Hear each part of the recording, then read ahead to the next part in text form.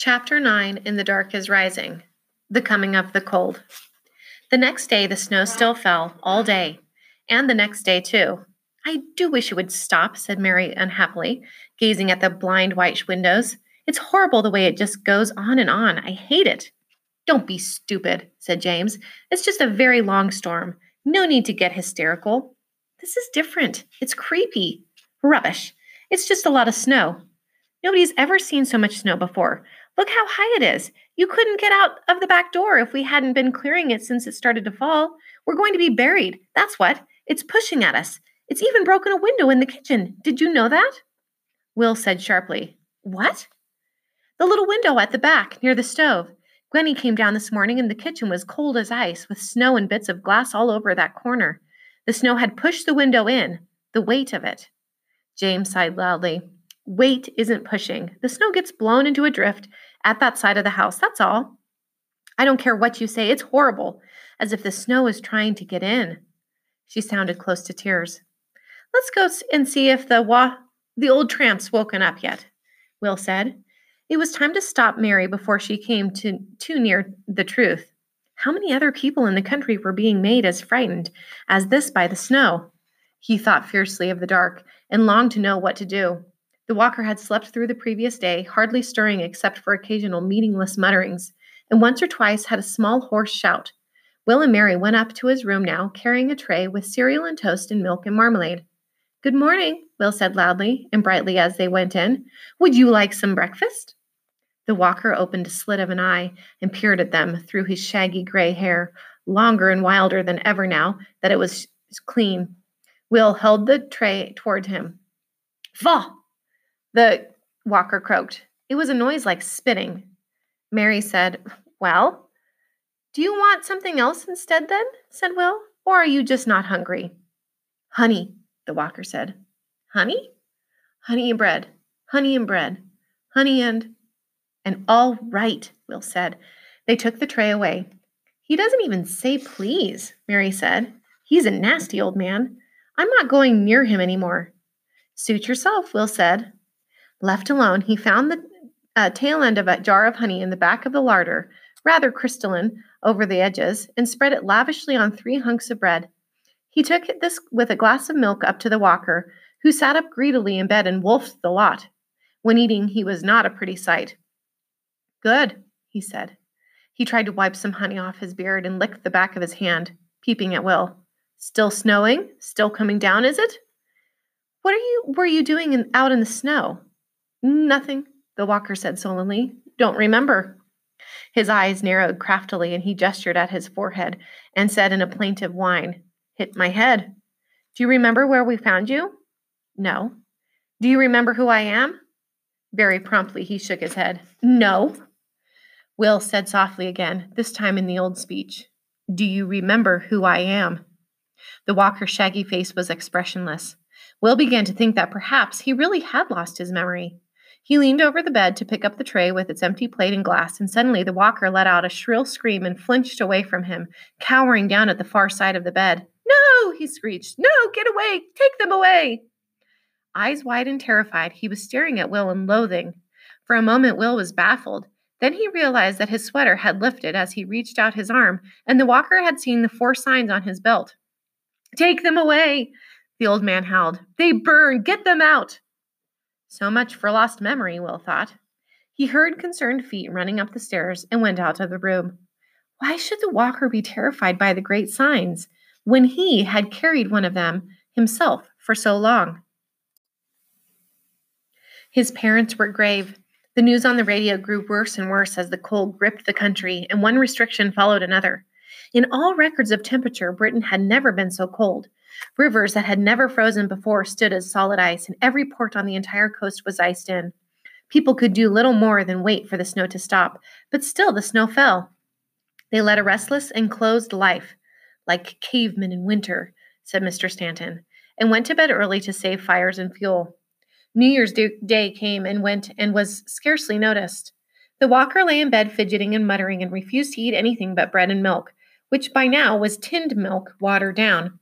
Mrs. Stanton said kindly that he was regaining his strength, poor old man. Will kept away. He was growing increasingly desperate as the cold tightened and the snow floated down and down.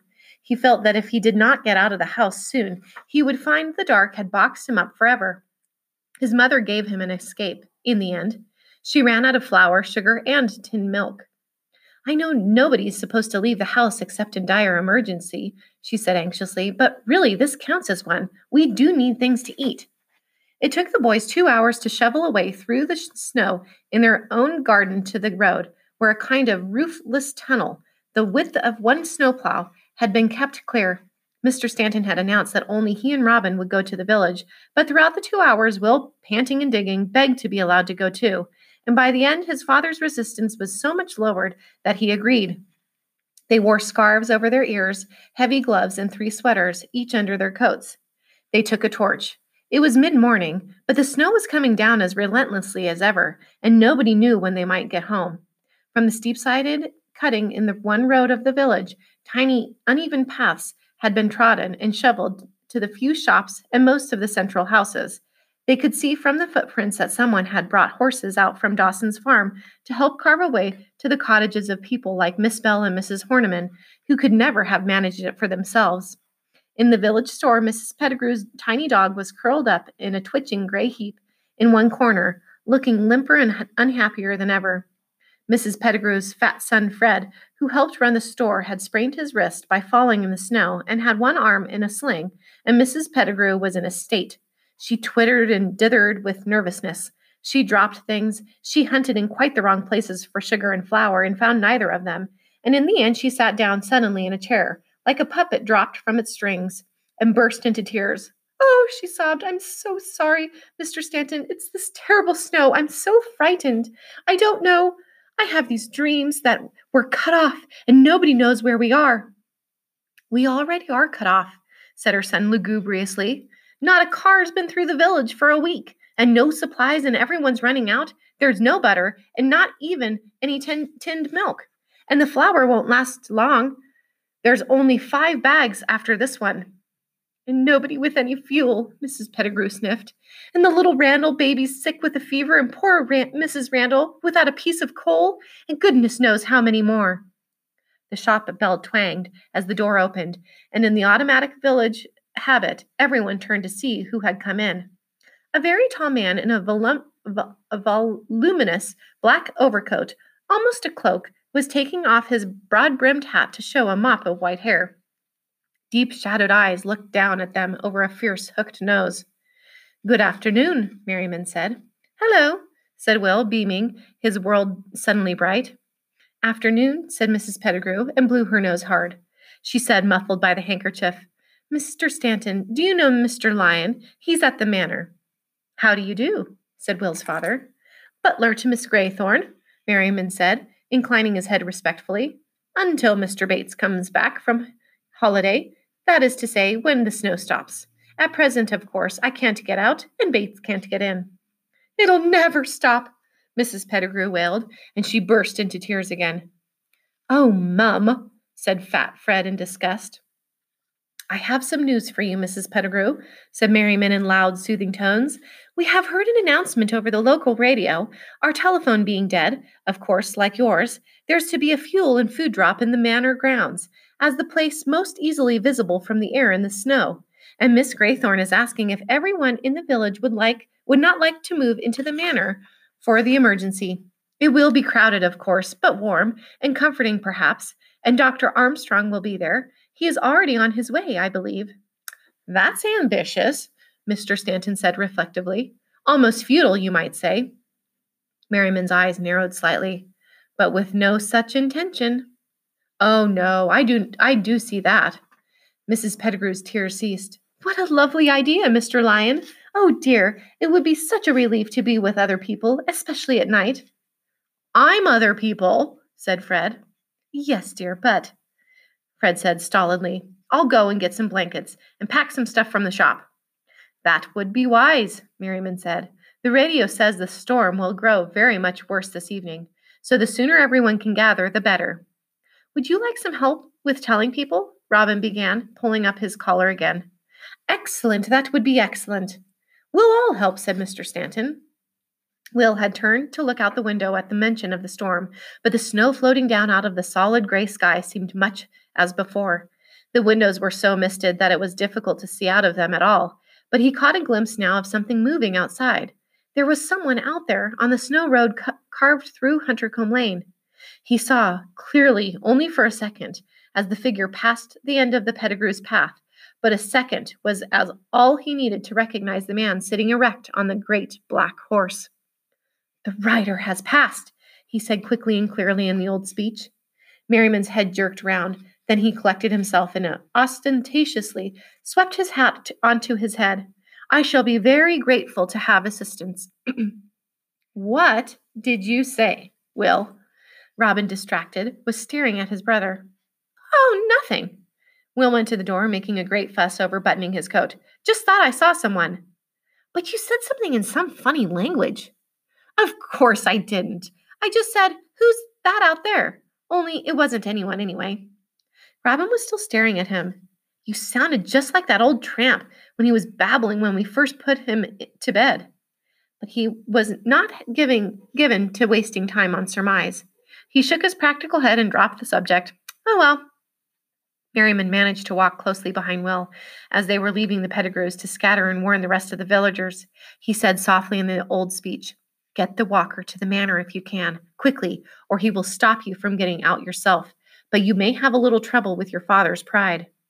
By the time the Stantons reached home, after their struggling tour of the village, Will had almost forgotten what Merriman had said about his father. He was too busy working out how they could get the walker to the manor without actually having to carry him.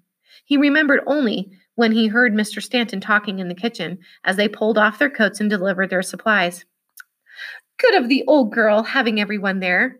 Of course, they've got the space and the fires, and those old walls are so thick they could keep the cold out better than anyone's. Much the best thing for the people from the cottages. Poor Miss Bell wouldn't have lasted long. Still, of course, we're all right here, self-contained. No point in adding to the manorial load." "Oh, Dad," Will said impulsively, "don't you think we ought to go too?" "I don't think so," said his father, with the lazy assurance that Will should have known was harder to break than any fervor. "But Mr. Lyon said it would be much more dangerous later on because of the storm getting worse." "I think I can make my own judgment on the weather, Will, without help from Miss Graythorne's butler," said Mr. Stanton amiably. "Oh, wow," said Max with cheerful rudeness. "You rotten old snob, hark at you." "Oh, come on, that's not what I meant." His father threw a wet muffler at him. "Inverted snobbery, more like.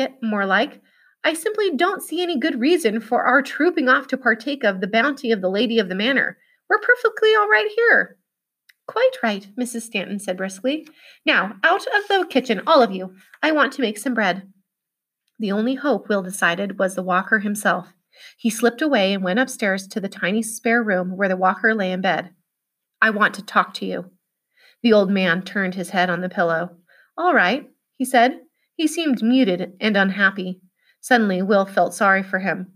"Are you better?" he said. "I mean, are you actually ill now? Or do you just feel weak?" "I am not ill," the walker said listlessly. "No more than usual." "Can you walk?" "You want to throw me out in the snow? Is that it?" "Of course not," Will said. "Mom would never let you go off in this weather, and nor would I, not that I've got much say in it. I'm the very youngest in this family, you know that." "You are an old one," the walker said, looking at him with dislike. "Well, that's different." "It's not different at all. Just means there's no point talking about yourself to me as if you were just a little kid in a family. I know better." Will said, "You were guardian of one of the great signs. I don't see why you should seem to hate us." "I did what I was made to do," the old man said. "You took me. You picked me out." His brows creased, as though he were trying to remember something from a long time ago. Then he grew vague again. "I was made to." "Well, look, I don't want to make you do anything, but there's one thing we all have to do. The snow's getting so bad that everyone in the village is going to live at the manor, like a kind of hostel, because it'll be safer and warmer." He felt, as he talked, that the walker might know what he was going to say already, but it was impossible to get inside the old man's mind. Whenever he tried, he found himself floundering as if he had broken into the stuffing of a cushion. The doctor will be there too, he said. So if you were to let everyone feel you needed to be somewhere with a doctor, we could all go to the manor. You mean you aren't going otherwise? The walker squinted suspiciously at him. My father won't let us. We have to. But we have to. It's safer. I won't go either, the walker said. He turned his head away. Go away. Leave me be. Will said softly, warningly, in the old speech. The dark will come for you. There was a pause. Then, very slowly, the walker turned his shaggy gray head back again, and Will flinched in horror as he saw the face. For just a moment, its history was naked upon it. There were bottomless depths of pain and terror in those eyes. The lines of black experience were carved clear and terrible. This man had known somewhere such a fearful dread and anguish that nothing could really ever touch him again. His eyes were wide for the first time, stretched open with his knowledge of horror looking out. The walker said emptily, The dark has already come for me. Will took a deep breath. But now the circle of the light comes, he said. He pulled off the belt with the signs and held it before the walker. The old man flinched away, screwing up his face, whimpering like a frightened animal. Will felt sickened, but there was no help for it. He brought the signs closer and closer to the twisted old face until, like a piece of breaking wire, the walker's self-control snapped. He shrieked and began to babble and thrash about, screaming for help. Will ran outside and called for his father, and half the family came running. I think he's having some sort of fit. Awful. Shouldn't we get him to Dr. Armstrong at the manor, Dad? Mr. Stanton said doubtfully. We could get the doctor to come here, perhaps. But he might very well be better off there, said Mrs. Stanton, staring at the walker in concern. The old man, I mean, with the doctor able to watch him, and more comfort and food. Really, this is alarming, Roger. I don't know what to do for him here. Will's father gave in. They left the walker still tossing and raving, with Max nearby in case of accidents, and went to turn the big family toboggan into a mobile stretcher. Only one thing nagged in Will's mind. It had to be his imagining, but in the moment when the walker had cracked at the sight of the great signs and become a mad old man once more, he had thought he saw a flash of triumph in the flickering eyes. The sky hung gray and heavy, waiting to snow, as they left for the manor with the walker. Mr. Stanton took the twins with him and Will. His wife watched them go with unfamiliar nervousness. I hope it really is over. Do you really think Will should go? Comes in handy to have someone light sometimes in the snow, said his father over Will's splutter. He'll be all right. You aren't going to stay there, are you? Of course not. The only point of the exercise is to deliver the old man to the doctor. Come on, Alice, this isn't like you. There's no danger, you know. I suppose not, Mrs. Stanton said. They set off, heaving the toboggan with the walker strapped to it, so trussed in blankets that he was invisible, a thick human sausage. Will left last. Gwen handed him the torches and a flask. I must say I'm not sorry to see your discovery go, she said. He frightens me, more like an animal than an old man. It seemed a long while before they reached the manor gates. The drive had been cleared and trodden down by many feet, and two bright pressure lamps hung by the great door, lighting the front of the house. Snow was falling again, and the wind beginning to blow chill round their faces. Before Robin's outstretched hand reached the doorbell, Merriman was opening the door. He looked first for Will, though no one else noticed the urgent flicker of his eyes. Welcome, he said. Evening, Roger Stanton said. Shan't stay. We're fine at the house, but there's an old chap here who's ill, and he needs a doctor. All things considered, it seems better to bring him here rather than have Dr. Armstrong going to and fro. So we hopped out before the storm broke. It is rising already, Merriman said, gazing out. Then he stooped and helped the twins carry the walker's motionless, swaddled form into the house. At the threshold, the bundle of blankets jerked convulsively, and the walker could be heard muffled through his covers, shouting, No, no, no! The doctor, please, said Merriman to a woman standing nearby, and she scurried away. The great empty hall, where they had sung their carols, was filled with people now, warm and bustling, unrecognizable. Dr. Armstrong appeared, nodding briskly all around. He was a small, bustling man with a monkish fringe of gray hair circling his bald head. The Stantons, like all Huntercombe, knew him well. He had cured every ailment in the family for more years than Will had been alive. He peered at the walker, now twisting and moaning in protest. What's this, hey? Shock, perhaps, said Merriman. He really behaves very oddly, Mr. Stanton said. He was found unconscious in the snow some days ago, and we thought he was recovering, but now... The big front door slammed itself shut in the rising wind, and the walker screamed. Said the doctor, and beckoned two large young helpers to carry him off to some inner room. Leave him to me, he said cheerfully. So far, we've got one broken leg and two sprained ankles. He'll provide variety. He trotted off after his patient. Will's father turned to peer out of the darkening window. My wife will start worrying, he said. We must go. Merriman said gently, If you go now, I think you will leave, but not arrive, probably in a little while. The dark is rising, you see, Will said. His father looked at him with a half smile.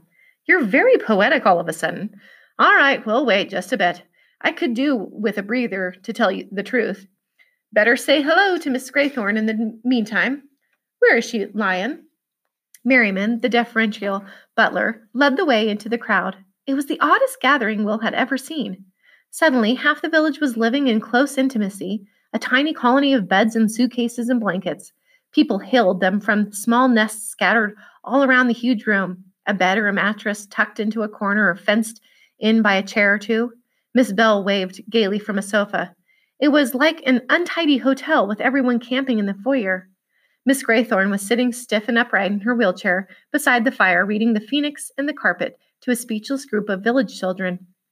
Like everyone else in the room, she looked uncommonly bright and cheerful. Funny, Will said, as they picked their way through. Things are absolutely awful, and yet people look much happier than usual. Look at them all, bubbling. They are English, Merriman said.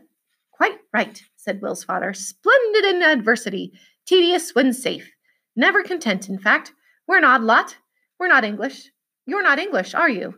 He said suddenly to Merriman, and Will was astonished to hear a slightly hostile note in his voice.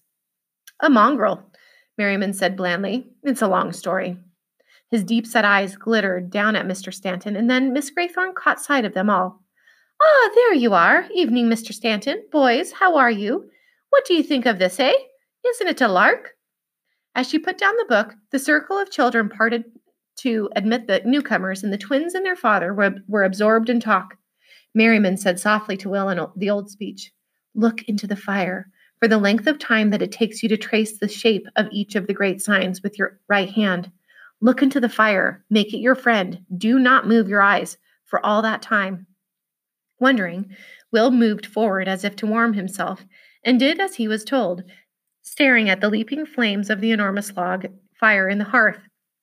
He ran his fingers gently over the sign of iron, the sign of bronze, the sign of wood, the sign of stone. He spoke to the fire, not as he had done long ago, when challenged to put it out, but as an old one, out of Gramarye. He spoke to it of the red fire in the king's hall, of the blue fire dancing over the marshes, of the yellow fire lighted on the Beacon Hills for Beltane and Halloween, of wildfire and need fire, and the cold fire of the sea, of the sun and of the stars. The flames leapt. His fingers reached the end of their journey round the last sign. He looked up, he looked, and he saw not the genial muddle of the collected villagers in a tall, paneled modern room lit by electric standard lamps, but the great candle-shadowed stone hall with its tapestry hangings and high-vaulted roof that he had seen once before a world ago. He looked up from the log fire that was the same fire, but blazing now in a different hearth, and he saw as before, out of the past, the two heavy carved chairs, one on either side of the fireplace. In the chair on the right sat Merriman, cloaked, and in the chair on the left sat a figure whom he had last seen not a day before, lying on a bier as if dead. He bent quickly and knelt at the old lady's feet. Madame, he said. She touched his hair gently. Will. I am sorry for breaking the circle that first time, he said. Are you well now? Everything is well, she said in her soft, clear voice, and will be if we can win the last battle for the signs. What must I do? Break the power of the cold. Stop the snow and cold and frost. Release this country from the hold of the dark. all with the next of the circle, the sign of fire. Will looked at her helplessly. But I haven't got it. I don't know how. One sign of fire you have with you already. The other waits. In its winning, you will break the cold, but before that, our own circle of flame must be completed. That is an echo of the sign, and to do that, you must take power away from the dark. She pointed to the great wrought iron ring of candle sockets on the table, the circle quartered by a cross. As she raised her arm, the light glinted on the rose ring on her finger. The outer ring of candles was complete, 12 white columns burning exactly as they had when Will was last in the hall. But the cross arms still stood empty-socketed. 9 holes gaped. Will stared at them unhappily. This part of his quest left him in despair. 9 great enchanted candles to come out of nowhere? Power to be seized from the dark? A sign that he had already without knowing it? Another that he must find without knowing where or how? Have courage, the old lady said. Her voice was faint and tired. When Will looked at her, he saw that she herself seemed faint in outline, as if she were no more than a shadow. He reached out his hand in concern, but she drew back her arm. Not yet. There is another kind of work to be done, yet, too. You see how the candles burn, Will? Her voice dwindled, then rallied. They will show you. Will looked at the brilliant candle flames. The tall ring of light held his eyes. As he looked, he felt a strange jolting sensation, as if the whole world had shuddered. He looked up, and he saw, when he raised his eyes, that he was back in the manner of Miss Graythorne's time, Will Stanton's time, with the paneled walls and the murmur of many voices, and one voice speaking in his ear. It was Dr. Armstrong. Asking for you, he was saying. Mr. Stanton was standing beside him. The doctor paused and looked oddly at Will. Are you all right, young man? Oh, yes, I'm fine. Sorry. What was it you said? I was saying that your old tramp friend is asking for you. The 7th son, he lyrically puts it, though how he knew that I can't say. I am, though, aren't I? Will said. I didn't know till the other day about the little brother who died, Tom. Dr. Armstrong's eyes went a long way away for a moment. Tom, he said. The first baby. I remember. That's a while ago. His gaze came back. Yes, you are. So's your father, for that matter. Will's head jerked round, and he saw his father grin. You're a 7th son, Dad? Certainly, Roger Stanton said, his round pink face reminiscent. Half the family was killed in the last war, but there were 12 of us once.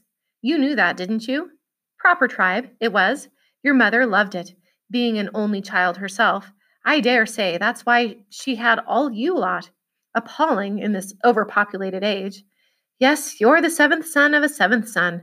We used to joke about it when you were a baby, but not later on, in case you got ideas about having second sight, or whatever it is they say. Haha, Will said with some effort. Did you find out what's wrong with the old tramp, Dr. Armstrong? To tell you the truth, he has me rather confused, the doctor said. He should have a sedative in his disturbed state, but he's got the lowest pulse rate and blood pressure I've ever come across in my life, so I don't know. There's nothing physically wrong with him, so far as I can tell. Probably he's just feeble-minded like so many of these old wanderers. Not that you see many of them nowadays.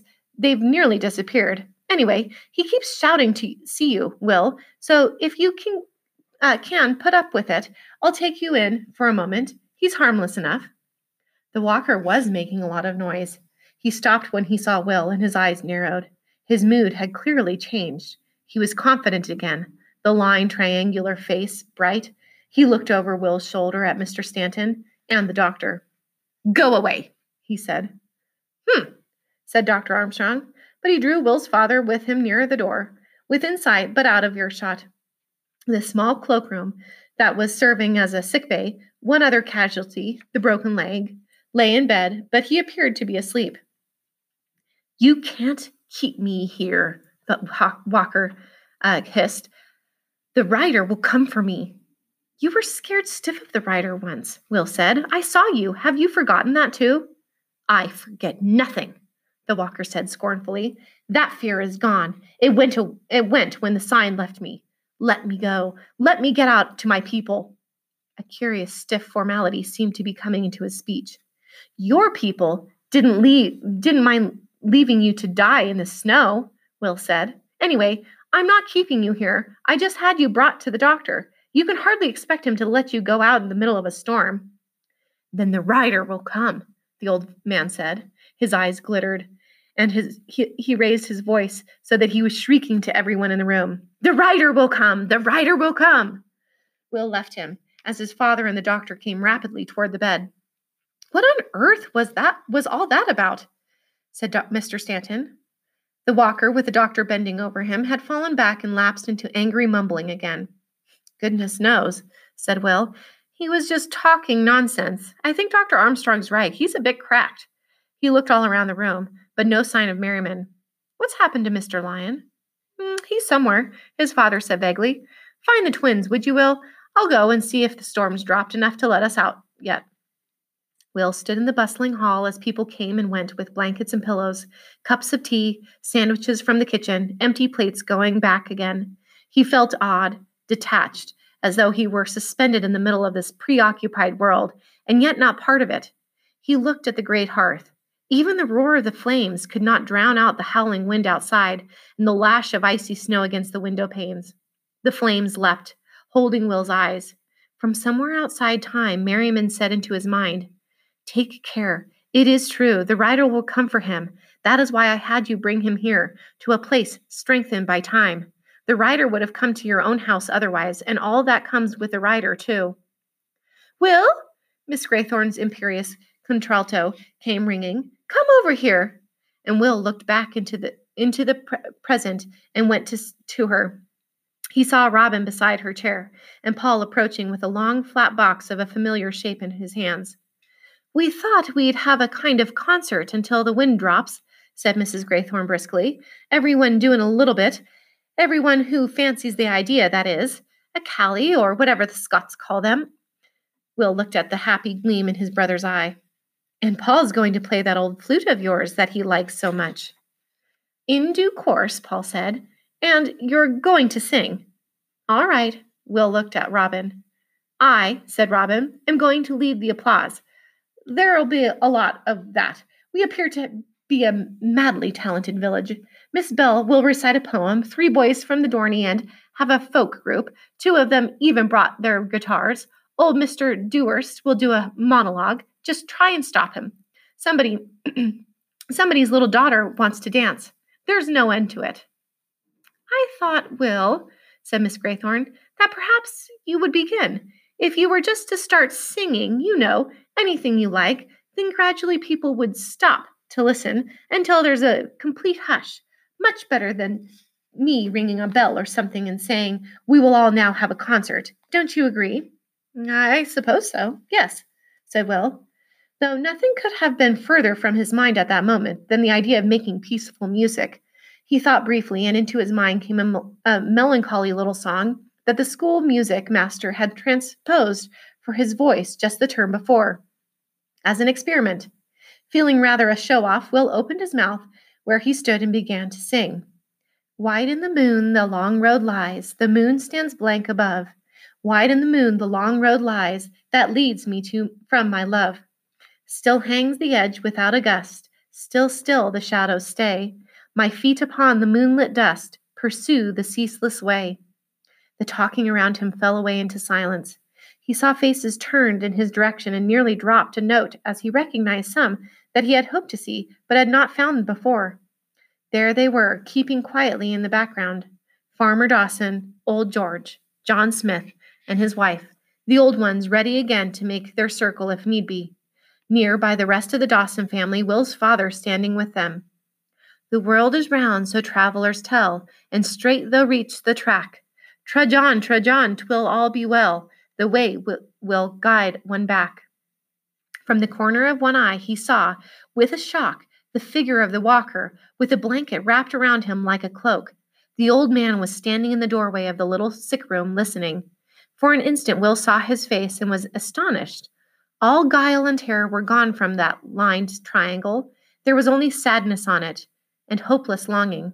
There was even a glint of tears in the eyes. It was the face of a man shown something immensely precious that he had lost. For a second, Will felt that his music with his music, he could draw the walker into the light. He gazed at him as he sang, making the plaintive notes an appeal, and the walker stood limp and unhappy, looking back. But ere the circle homeward hies, far, far must it remove. White in the moon the long road lies that leads me from my love. The room had stilled dramatically as he sang, and the boy's clear soprano, that always seemed to belong to a stranger, soared high and remote through the air. Now there was a small silence, the only part of the performing that really meant anything to him. And afterward, quite a lot of clapping. Will heard it from a long way away. Miss Graythorne called to them all. We thought to pass the time that anyone who feels inclined might do a little entertainin' to drown out the storm. Who'd like to join in? There was a cheerful buzz of voices, and Paul began to play the old manor flute, very soft and low. Its gentle sweetness filled the room, and Will stood more confidently as he listened and thought of the light. But in the next moment, the music could no longer bring him strength. He could not hear it at all. His hair pricked. His bones ached. He knew that somebody was coming near, wishing ill to the manor and all inside it, and most of all, himself. The wind rose. It whipped screeching at the window. There was a tremendous thump of a knock at the door. Across the room, the walker jumped up, his face twisted again, tight with waiting. Paul played unhearing. The crashing knock came again. None of them could hear. Will realized suddenly, though the wind was near to deafening him, it was not for their ears, nor would they know what was happening now. The crash came a third time, and he knew that he was bound to answer. He walked alone through unheeding people to the door, took hold of the big iron circle that was the handle, muttered some words under his breath in the old speech, and flung open the door.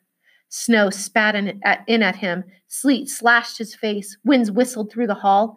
Out in the darkness, the great black horse reared up high over Will's head, hooves flailing, eyes rolling white, the foam flying from the barred teeth, and above it gleamed the blue eyes of the rider and the flaring red of his hair. In spite of himself, Will cried out and threw up one arm instinctively in self-defense. And the black stallion screamed and fell back with the rider into the dark, and the door swung shut, and there was all at once nothing in Will's ears except the sweet lilt of the old flute as Paul played on. People sat and sprawled tranquilly about just as they had before. Slowly, Will brought down his arm, still crooked defensively over his head, and as he did so, he noticed something that he had totally forgotten. On the underside of the forearm, which had been facing the black rider when he threw up his arm, was the burned-in scar of the sign of iron. In that other great hall, the first time, he had burned himself on the sign when the dark was making its first attempt at him. The lady had healed the burn. Will had forgotten it was there. One sign of fire you have with you already. So that was what she had meant. One sign of fire had kept the dark at bay, driven it out of its strongest attack, perhaps. Will leaned limply against the wall and tried to breathe more slowly. But as he looked across the tranquil crowd listening to their music, he saw again a figure that sent all his confidence crashing into nothing, and the quick instinct of Grammar Eye told him that he had been tricked. He had thought he was out facing a challenge, and so he was, but in doing it, he had opened the door between the dark and the walker, and thus in some way so strengthened the walker that the old man had gained a power he had been waiting for. For the walker was now standing tall, his eyes bright, his head flung up, and his back straight. He held one arm high and called out in a strong, clear voice, "Come wolf, come hound, come cat, come rat, come held, come holda, I call you in. Come ura, come tan, come cole, come quert, come mora, come master, I bring you in." The summons went on, a long list of names, all familiar to Will from the book of Grammar Eye. Miss Graythorne's hall, no one could see or hear. All went on as before, and through the ending of Paul's music and the loud, determined beginning of old Mr. Dewhurst's monologue, no eyes that glanced in Will's direction seemed to see him.